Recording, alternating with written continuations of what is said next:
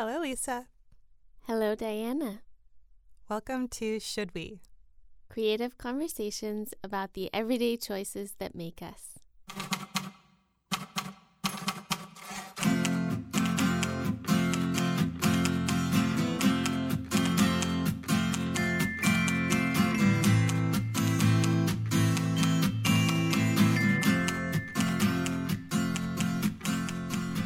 So, we have a special request episode today. Yeah, we have listener questions. I really love having listener questions, and I also just want to give that prompt to other listeners. If you have burning questions burning should we questions that you would like us to answer, feel free to send them along to hi@shouldwe.co. And specifically, actually less specifically, if there's just an episode that you really liked and you would like more episodes like that, that is also useful information for us. Definitely. So what we decided to focus on is, should we be ambitious? Yeah, this is what we decided to focus on from within the pool of questions. So I feel like that question has baked into it like the shadow of Sheryl Sandberg. I don't know about you, but Sheryl lives on one of my shoulders and is like, she's not even like, should we lean in? She's like, lean yourself in. Otherwise you are letting yourself and everyone else down, all other women. That's just like my personal reaction to lean in. There are certain things about the book that resonated with me that I found super helpful. I really appreciate her work in the world. And still, there are some aspects of Lean In and the Lean In movement that just like weigh on me like a 1,000-pound gorilla. Oh, completely. I also have Sheryl on my Sheryl on my Sandberg, Sheryl on my shoulder. But she says to me, "Don't leave before you leave," which is a very targeted message for the fact that later this year I expect to go on maternity leave. And she has this whole thing about how, you shouldn't like step back until the last possible moment, because if you take your foot off the gas, then I forget what she really says will be the consequence, but in my head it's like no one will trust you or give you opportunities ever again. Oh my goodness. That's a lot of pressure. Yeah. That's just not fair. And there's so many shoulds baked into that. Oh, yeah. And it's so funny because having seen her speak, she's a gracious, very present person who does not mean to be people's saboteur. No. It's that she's so admirable that I repurposed small phrases sans context as the voice of my saboteur. And I think lots of other people have, and like society has. I remember, there's an episode of Girls that ends with Shoshana being like, should I move to Japan for this dream work opportunity, or should I stay because I just met someone that I'm falling in love with? And then this random dude at a cafe is like, but this is your lean-in moment. And like that's probably what she needed to hear in that moment. Good thing that was what she heard. But sometimes choosing love is the right choice. Choosing love is like a great choice. Totally. And I think what's so funny is that the world is full of mixed messages. And sometimes the message you need to hear is go for it. And sometimes the message you need to hear is be gentle with yourself. Which is why finding the wise voice inside your head that's just you is so important, because like that's the only voice that's going to make sure it gives you the right message at the right time. Totally. And I think that what I try to watch out for with my internal narrative is how many excuses am I making? because if I'm making a bunch of excuses, if I'm expending a bunch of energy on like explaining something away, then probably the opposite is true. Mm-hmm. Okay, so I think the meta thing for us around this question is that, like right now, ambition doesn't feel, that's not like my primary experience, for a number of reasons. Like, it's the way I'm doing work is just more about fulfillment. What is the story of how you got there? The story of how I got there is all about ambition. So let's be honest. That gas pedal that you're talking about with respect to leaning in, I had my whole full body on the gas for 25 years. Like, I mean, I just remember being like probably in kindergarten or something and being like, I need to go to Harvard. Like, this is the whole point of everything. And then like doing it and like just laying on the gas and being in work situations where I felt so desperately that I wanted to be in charge. I wanted power. I wanted to have a voice. I wanted to be heard. I wanted to like set up the situation around me that no matter what, I'm sure that I will be heard because I have a title that says I need to be heard, because I'm at the right place in the organizational structure, because I have like worked so hard and I have earned it and I've taken it.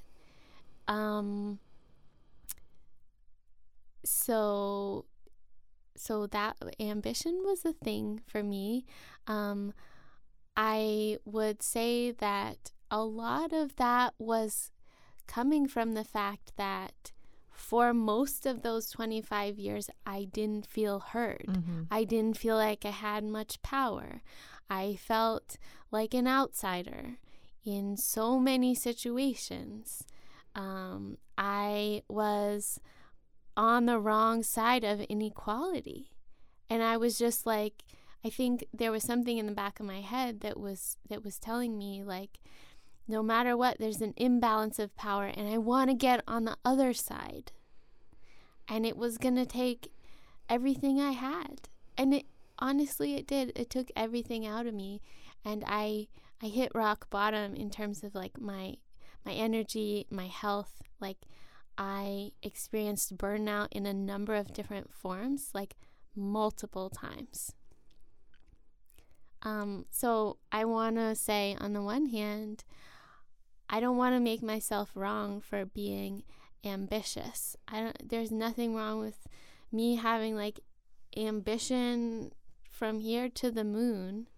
And at the same time, the way I practiced ambition had a lot of costs for me. Mm-hmm. The weird thing is it had a lot of benefits, because a lot of why I have so much freedom now to arrange my working hours in a fulfilling and gentle way, like so early in my career, is because I was in like fast forward. Mm-hmm. Yeah, it's especially hard to make yourself wrong for what you did when you're the beneficiary of it now. Mm-hmm. It's kind of confusing. Yeah. You know, your story helped me realize that should we be ambitious, it's almost like I can't not be ambitious as long as I feel undervalued. Like, ambition and proving myself / like believing that I shouldn't have to prove myself, but if that's the system I'm in, I will not go unrecognized. You know, like I refuse to go unrecognized. That is a very strong impulse in me. Mm-hmm. And I think that I can trace it back really far. But, you know, just looking at the last 10, 12 years, I knew that I could be a great leader at a big company, and I couldn't understand why no one else seemed to believe that. Mostly, I think that they saw me as right out of college. So but I didn't feel like anyone else was like carving out or painting a picture of a path for me. And so I sort of assertively, intensively created my own. And go ahead. I feel that we both just bulldozed paths. Bulldozed past real and imagined doubts, basically just because I wanted to be in a place I wasn't yet. And I didn't know when I would be done, but I knew that I wasn't there yet. And some of the obstacles were like internal or just about like being just out of college or whatever. And some of the obstacles were real and external, and all of them needed a bulldozer. Absolutely. And I think that one of the biggest kinds of obstacles are when you're in an organization that's not growing, and so you're not getting opportunities for growth. That's not about you. That is so hard to like. Even okay, I had a situation where I felt that so strongly that I was like banging my head against a brick wall. I was like, I am doing everything right. And what do I mean by that? I mean that I was operating far beyond my job description. I was basically like, I'm just going to do the job that I want to have. I'm going to define it for myself. I'm going to surprise everyone every day with how hard I work and what like interesting ideas I have, and like I'm just going to practice leadership from where I am, which is like literally in a garbage corner. Like at this particular moment, I was assigned a desk in a corner that was just, the desk was piled high with garbage, and I spent like my first 6 months cleaning the garbage. And I was like, pretty soon I'm going to be running a department. If only I just work hard enough. And I also, like, while cleaning the garbage, I was wearing like really nice clothes. I had no money, and I would like buy the best clothes I could buy because I was like, dress for the job you want. And like clean up garbage. At the end of the day, like at the end of like a little over a year, I left that job personally in like shambles. Like I can't believe everything I tried failed. I still didn't get to create the path I saw for myself here. There was such a great overlap between what the organization needed and what I could offer. It was a perfect match. Guess what? There was no money for that role that I wanted so badly. The organization was contracting, not expanding. And what did they need? They needed somebody to clean up the garbage and do data entry. That's what they needed. And there was nothing I could do to change that. And yet, every single day of that experience, I took it so personally. Oh, I know. I think that I have always felt very high potential.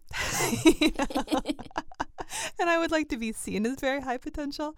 And I think that sometimes it's just bigger than you. And you can leave. You can leave. That was also a great revelation. Yeah, I think that when you're banging your head up against a wall for a long time, that's a great time to remember about at-will employment. Especially for our U.S.-based listeners. Yes, exactly. In some places, it's a little more complicated. But right. Still, you know, we usually have a choice. But I think that one thing I'm realizing is that that kind of leadership isn't always wasted, even if it was wasted in context, because it shows other human beings what you're capable of, and often those human beings come back around. I think that the people at past workplaces who saw me going above and beyond, who witnessed that remain some of my strongest allies. Mm-hmm. At the same time, I can't say that all of the above and beyond striving and banging my head up against a wall had any results at all.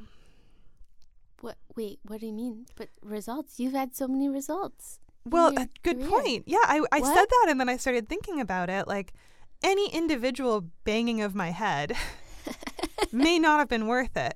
But in total, I got to a place that is very much what I wanted. I am a leader at a big tech company. Leadership can look lots of different ways. I happen to be a leader without any direct reports. But I know I'm a leader, and I think everyone else knows I'm a leader too. And so, like, I got there, and I definitely don't feel undervalued at this point. And yet I still have this engine inside me that is ambition. The engine of ambition still wants more for me, but it's not powered by anger and frustration in exactly the same way anymore, because some of the things I wanted, like my certainty that my potential will not go unrecognized, it's pretty recognized now. And the specific ways that it's not recognized, I can look around and say, you know, this is like organizational dynamics. This isn't about me. I could leave if I wanted to, but I don't. This is pretty good, you know? So I think that I hear myself saying that and it feels like wishy-washy, but it's also where I am. Mm-hmm. I think, like, as we were talking about this episode in our pre-chat, the phrase hot tips came up. Yeah. Like, hot tips for work, like hot tips for like practicing ambition in a productive way. I want to like go back to when we were in that and mine those times for like, so what did work, you know? What were the practices that we put some of that intense energy toward that like did pay off and were really useful? Yeah, the first one that comes to my mind is thinking about the story you're living. So the story you're living at work, because if I think about any interview I've had, most interviews rotate around like telling a story about a time you learned something at work, or a time you did something and how it went and what you would have done differently. And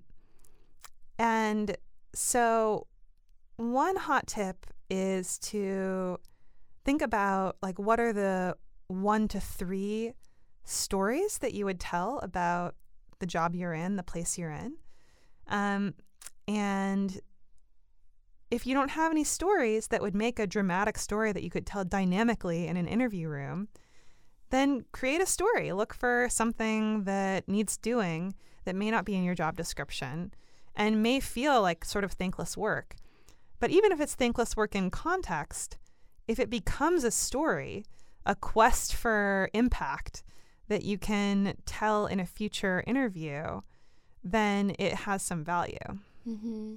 And like, I'm like venturing to say that you can make a story out of anything. Like, I told really compelling stories that did not include anything about garbage, about that work experience I had, you know? Yeah. So you are the teller of your own story. You can tell as many different stories as you want about this very same experience that can all be true. You can have like multiple true stories.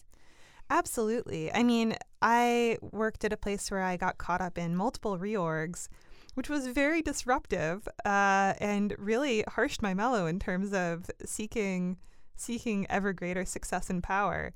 However, I ended up telling a story of that time as being like a design your own rotational program. Oh, that's a great story. You only told me the title and I'm already on board. And so, you know, I came up with a phrase that gets a chuckle, design your own rotational program. And then I'll be like, look, it was a lot of reorgs, but, the thing is, I really tried to make the most of each of them. And I think that narrative of I make the most of where I am and I look for opportunities to make a difference is one of the qualities that I want people to know about me. And so I can tell the story of making the most of whatever's in front of me by telling about something, a change I didn't choose. Like there were reorgs that I had nothing to do with deciding on that I could have been sour about and was sour about when they happened. To be clear, I was super sour about them. Yeah. But I don't have to tell a story about being sour. As long as there's a kernel of truth in the fact that I did put energy into trying to make the most of it.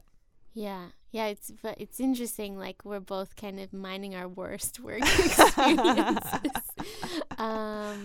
Yeah. I mean, I think like finding some way to like become aware of the stories you're telling yourself about the situation you're in, and then also dreaming up what are the stories that you could tell about what's happening right now. What are the stories you want to tell? Are there any changes within reach that could bring you closer to the story you want to be able to tell about this experience? Yes, and I think something that's been clarifying for me lately has been realizing that the more I become a formal leader, which probably is the next chapter of my career, the more like you can't really trust a leader who hasn't been through some hard times. And by formal leader, you mean manager? Or just like, I don't know. You can tell that I have a complicated relationship to leadership. It's okay. Yeah, I think that by formal, I mean like more and more recognized. Okay. But what is recognition anyway? So in general, you don't want a leader who's never been through hard times. And so anytime I'm in a hard time, I try to fast forward to imagine how I will talk about that hard time in sober, really frank tones, not glossing over the difficulty, but really holding on to that one thing that I didn't let go of, the value I lived that eventually got me to the other side. And that is really helpful for me. Like I was in a pretty sort of like difficult time at work recently where I decided that the thing that was really important to me was not deciding anything. This is kind of double negative, but like it's never the case that it's not my problem. Like I think that being like, that's not my problem, like no way, setting a boundary, like I'm not paying attention to that. That felt like not a leaderly move to me. And also just, it didn't feel good. It didn't feel good to be sort of walking around the office, blocking my ears to the tension and dynamics that were going on. And so I quite painstakingly opened my ears and made things not my problem and not my solution, but just became aware of them and tried to be present to them and made a bunch of different decisions as a result. So I'm sort of sharing this in the abstract because it's still pretty raw and recent. But I think the underlying thing there is that it was not fun to realize how sort of numb I'd been. But the story of thawing is a story about leadership. Right. And there have certainly been times for me where the thing that I needed to do to help myself grow as a leader was to accept that some things are not my problem. Right, totally. I mean, both sides of that are journeys, but it's like the more difficult the journey, the better a story it will be. I guess that's what I'm saying is if you can't drop into, really frank, deep tones in an interview about some realization that you had and what you did differently as a result, it doesn't really matter what the realization was, but it should be pretty like deep and real. And so whatever you're experiencing, if it's deep and real, it's going to make great material. Yeah, so important learnings from our periods of intense ambition are like, number 1, you can leave. Number 2, what stories are you telling yourself and what stories can you tell others later? And those stories don't have to be like everything was perfect and I was the winner. No way. No way. Those stories are suspect. Yeah, exactly. The other thing that this made me remember was about a technique for looking for your next role relative to the role you're in, which I've found super useful and have shared with many people, including my dad, who said he thought it was super useful. So I'll share it here now in case I haven't shared it before, which is there's probably something you don't like about the situation you're in, and possibly many things if you're thinking about leaving it. And it can feel weird to try to approach new opportunities both honestly and authentically, but without being super negative. You know, if you're in a negative place about where you are, then, you know, do you go into an interview or a getting to know you chat like, I hate everything? Do you say, everything's perfect? Like, neither of those is true. So it can feel like, what do I say? The thing I found really useful is meditating on where I'm at and my 3 least favorite things about it, and then inverting those into positive statements and just making that my focus in conversation. So I'll give some examples so that it's not so abstract. Let's say that my least favorite thing about the environment I was in was not being able to ship features as a product manager. Well, that was really annoying because it actually happened in a past role.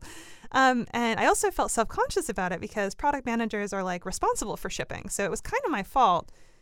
But I knew that in context it wasn't fully my fault. So I felt like really confused about how to take responsibility without overclaiming my influence on the situation. So what I ended up doing was I inverted that into the positive statement. It's very important to me to work at a place where we ship often. And nobody ever dug into that. They just really celebrated recruiters and, you know, leaders at the companies I was interviewing at really acknowledged my self-awareness. They would tell me stories about how often their teams shipped. They would agree with me that that was super important in a working environment. I had like a story for why it was important, which was that learning is a value of mine and you can't learn if you're not shipping. So like it worked so well in the end. And why it worked well for me was that it let me tell the truth of what was going on, which was that I wanted something different than where I was. But it focused on what I was going toward rather than on bad-mouthing where I was. I'm thinking like a bunch of what we've talked about has related especially to like if you're thinking about leaving your job or if you should be thinking about leaving your job, like recognizing like it's not me, it's the situation.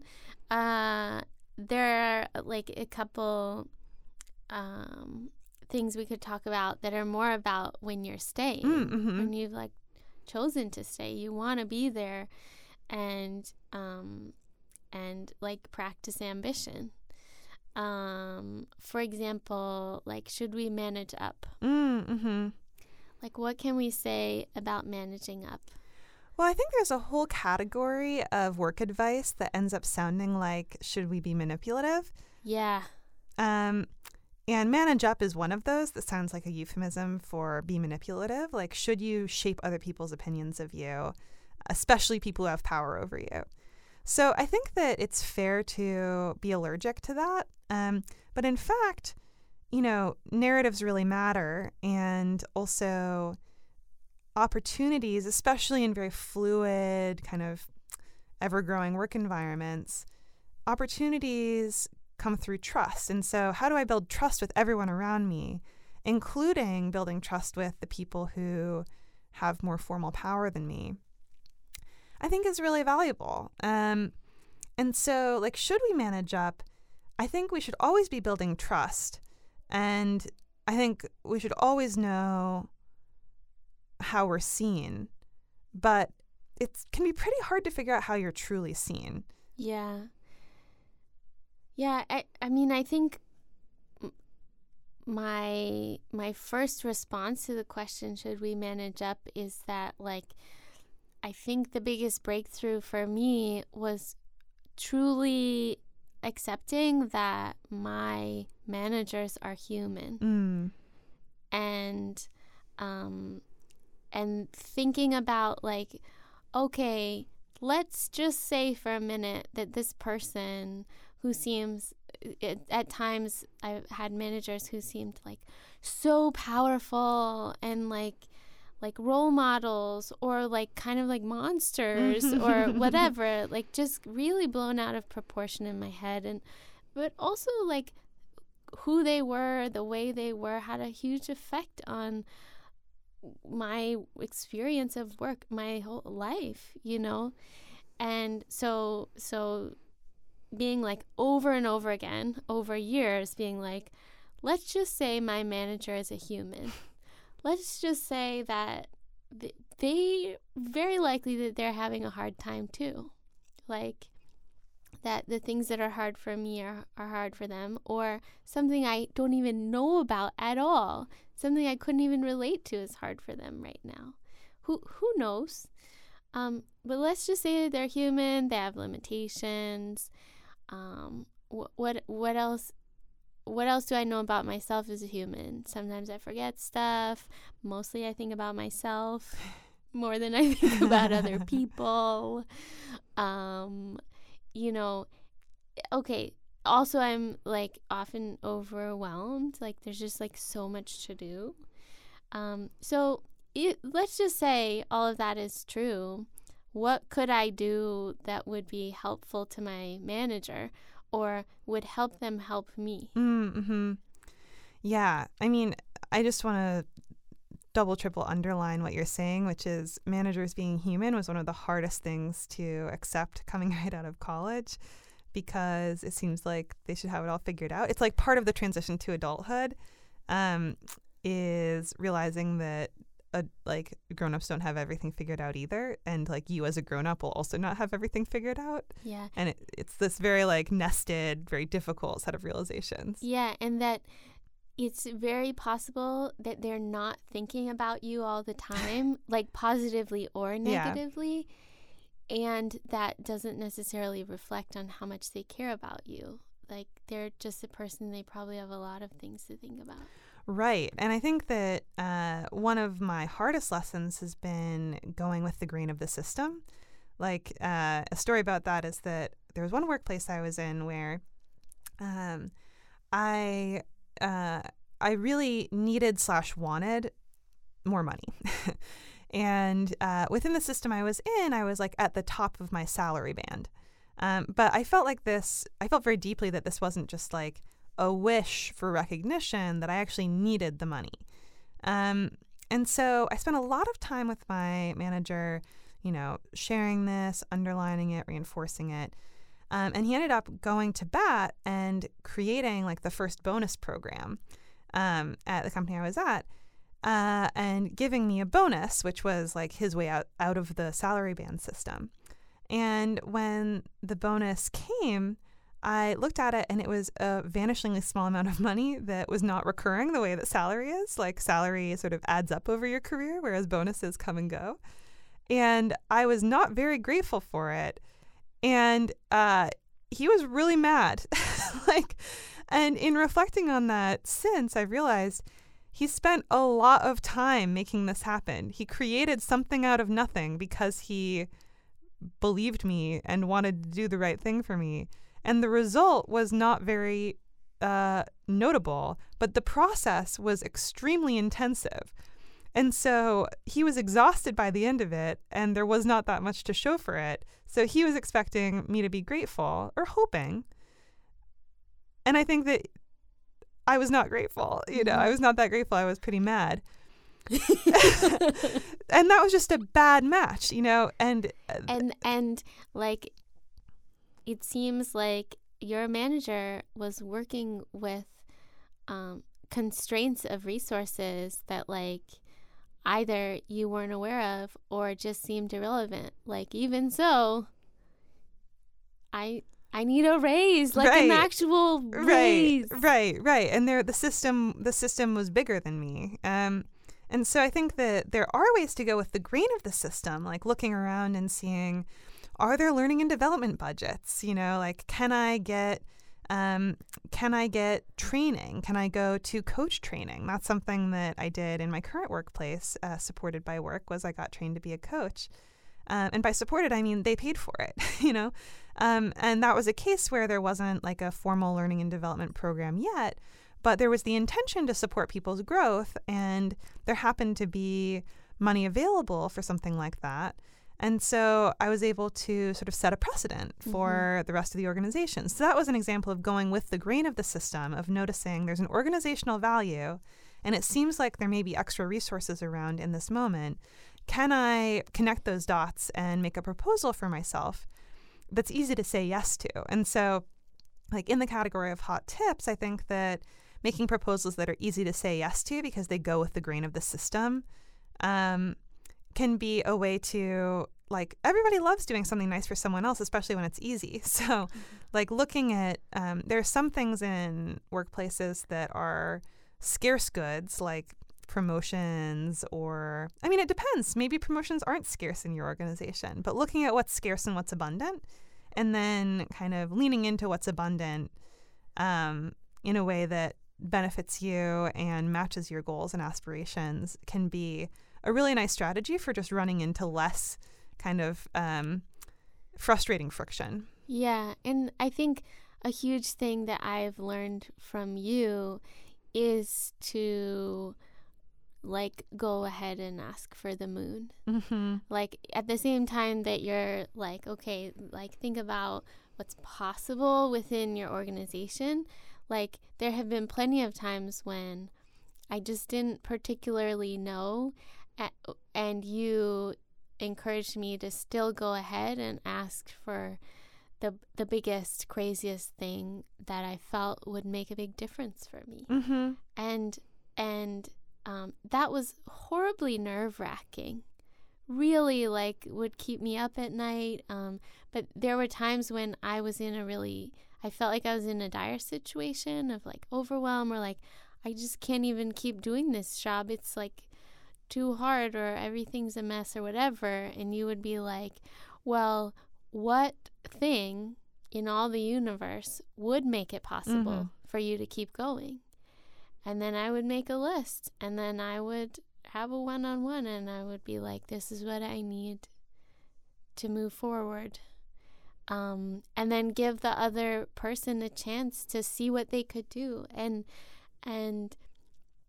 the big surprise for me was that, like, particularly in organizations that are growing or have abundance, like I got a lot of yeses, like shockers of yeses.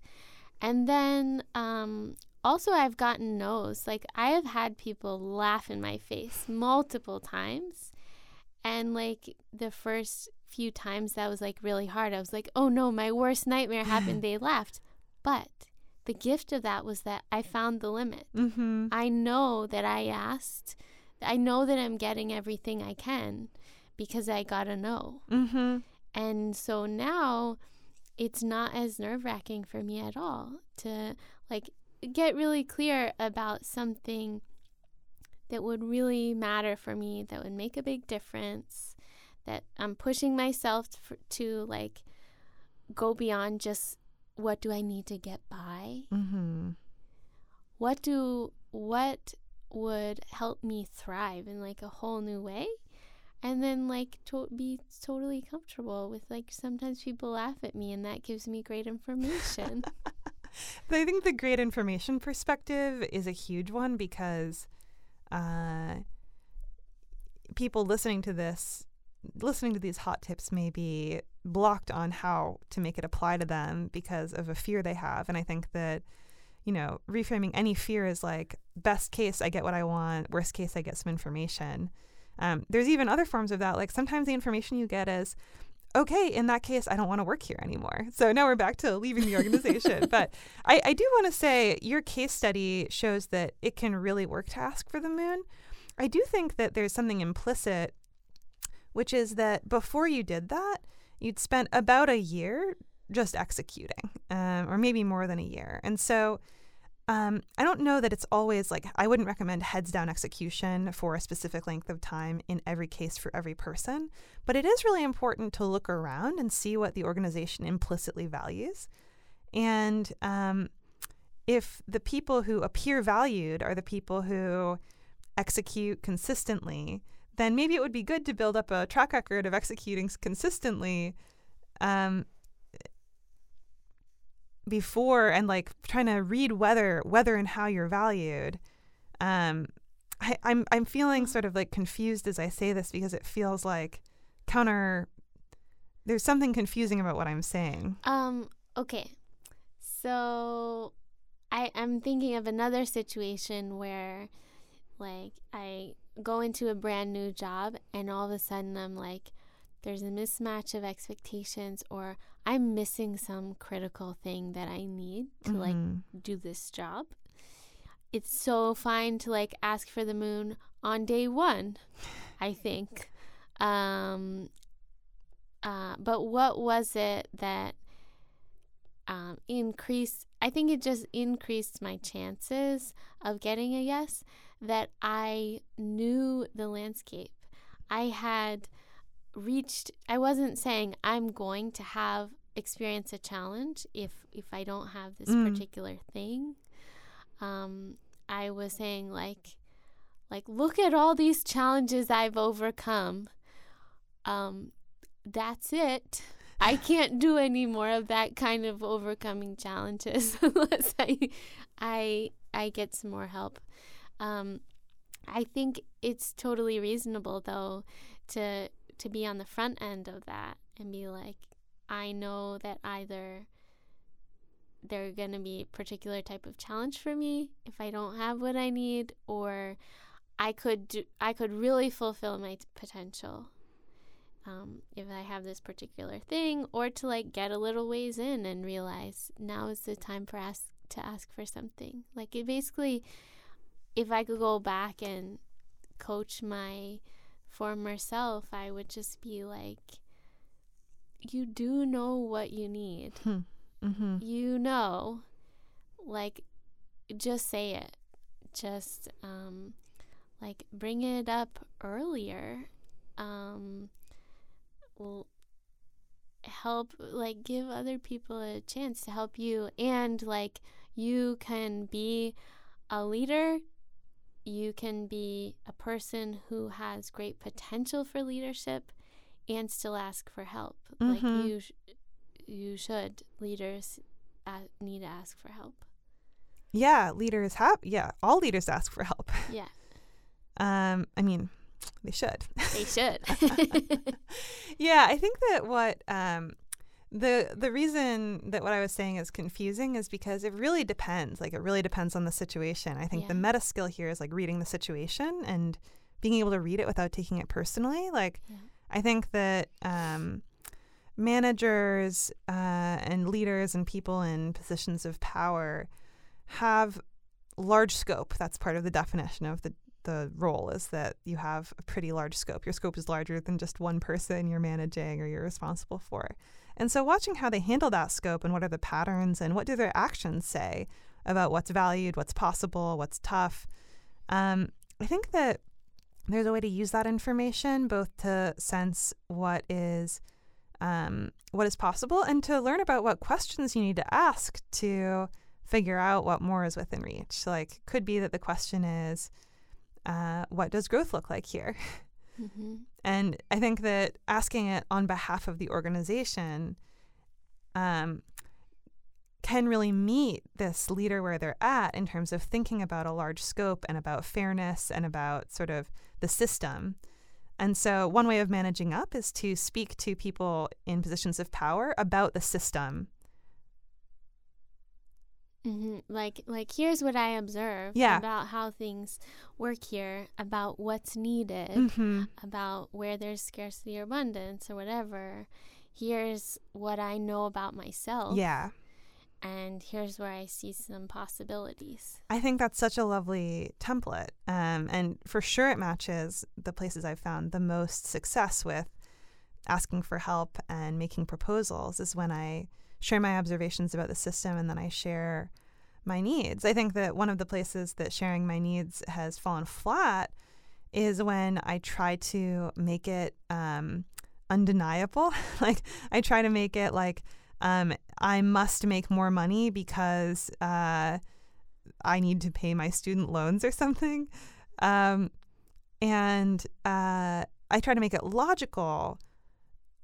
And sometimes that works. But, in certainly the environment I'm in now, being able to talk about like observations about the system in a relatively logical, neutral way, but then be really personal about like, I feel bad when I go home still thinking about work.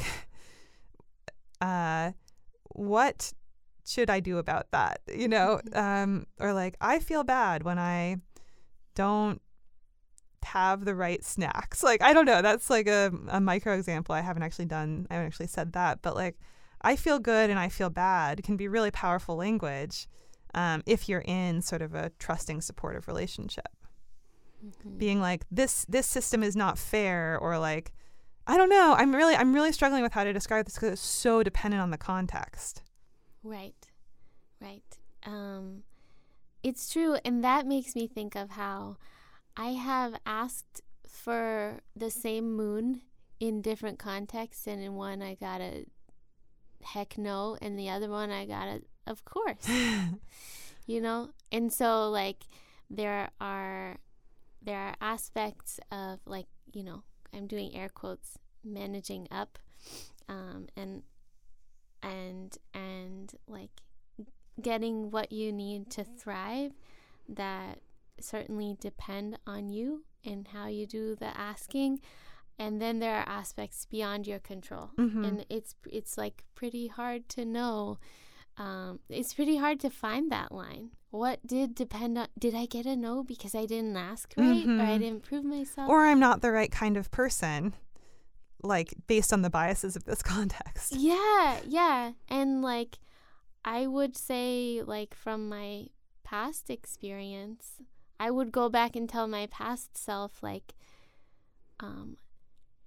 give it at least equal chance that it's the system. Mm-hmm. Because certainly we know that a lot of systems are stacked against people who don't already have privilege and power. So like, give yourself a break. Reflect on what responsibilities you might have in that situation. And then like, I don't know, I found it very enlightening to like ask the same question somewhere else. Yeah. And I think that it also introduces the possibility of picking the system you join, mm-hmm. Looking not just at the role that you're applying for or interested in, but what is true about the system you're entering. Mm-hmm. What is demonstrably valued there? What actions do people take? That's a great set of things to ask in the interviews when people ask you if you have any questions at the end of the interview. You can choose the system you're in. You can't know everything about it up front at all, but thinking about the system you're entering and what's valued, what's abundant, what's scarce, can be very clarifying, because if your needs go against the grain of what's possible in the system, it will be very difficult to thrive. Yeah, and then sometimes you don't know what's within the realm of possibility without pushing the boundaries of how the system's operating mm-hmm. right now. Mm-hmm. Poking at them. Right, and that happens in conversations. It's not like the system is not a thing you can engage with. You engage with people who are part of the system. You engage with managers who go to management team meetings, and everyone's just trying to do their best, and sometimes they realize something needs to change, and you can be the bringer of that realization in conversation. I have a book recommendation, Rising Strong by Brené Brown. We've probably talked about it on mm-hmm. this podcast before, but I found that book to be like really transformative. It's a lot about resilience, about like her previous books are about shame and vulnerability and courage, and this book is essentially about like then what? Mm-hmm. Like, okay, I put myself out there, I took a risk, whatever. What if I fell flat on my face? What if I got a no? What if it didn't work? What if I just like failed? Mm-hmm. Then what? Like how to get back up again? Mm-hmm. And she has a phrase in there like, what if they're doing the best they can? Mm-hmm. Like whoever it is I'm contending with. Let's say I'm mad at my manager or whatever. Like, and let me tell you, I have been really mad at a manager before, and asking that question, like, what if they're doing the best they can? And that is not an excuse for anything they may be doing that's like hurting other people or having a negative effect on others. But for example, if a manager seems like a monster right now and they're doing the best they can, what must they be contending with Right. that I can't see? Right. You know? Right. And I think that's, as you said, not a reason to let them off the hook, but it can really change the tone of the conversation when you're bringing your challenges and your observations to be able to say with compassion, I don't know what you're going through right now. Your manager is a human too. Mm-hmm. Yeah. And I mean, I think the best success I've had in situations like that is just expressing the impact on me. Like, I've literally had conversations where I just cry and I'm like, you're hurting me. Yeah. You hurt my feelings. Like, yeah. And fortunately, that has ultimately gone really well. That there was a human on the other side who could get real and honest with me too. Right. And I've had very similar experiences, which makes me want to like make it into a rule. But if you don't feel emotionally safe with a manager, you don't need to tell them about your emotions. No, you don't. It's kind of, and that's, I think, why this has all felt so contingent, because the kinds of conversations that are possible or safe will really depend on the relationships and the trust in them. Mm-hmm. And trusting your gut about how much risk in that realm you're willing and able to take, and what types of risks would be worthwhile. Yeah. I guess we'll leave it at that. Thank you to Women's Audio Mission for being our wonderful space for this podcast. Thank you to our listeners for supporting us over the years, and wanted to give a special shout out to one listener, Jennifer Brooke, who has supported us a lot and is amazing, and wanted to point to a specific nonprofit, the Prelinger Library, which is a great place to check out. It's like an amazing trove of history here in San Francisco, and as a former history major, I'm very fond of its existence. And I was tickled when Jennifer said that was the one she wanted to point to. So check it out, Prelinger Library.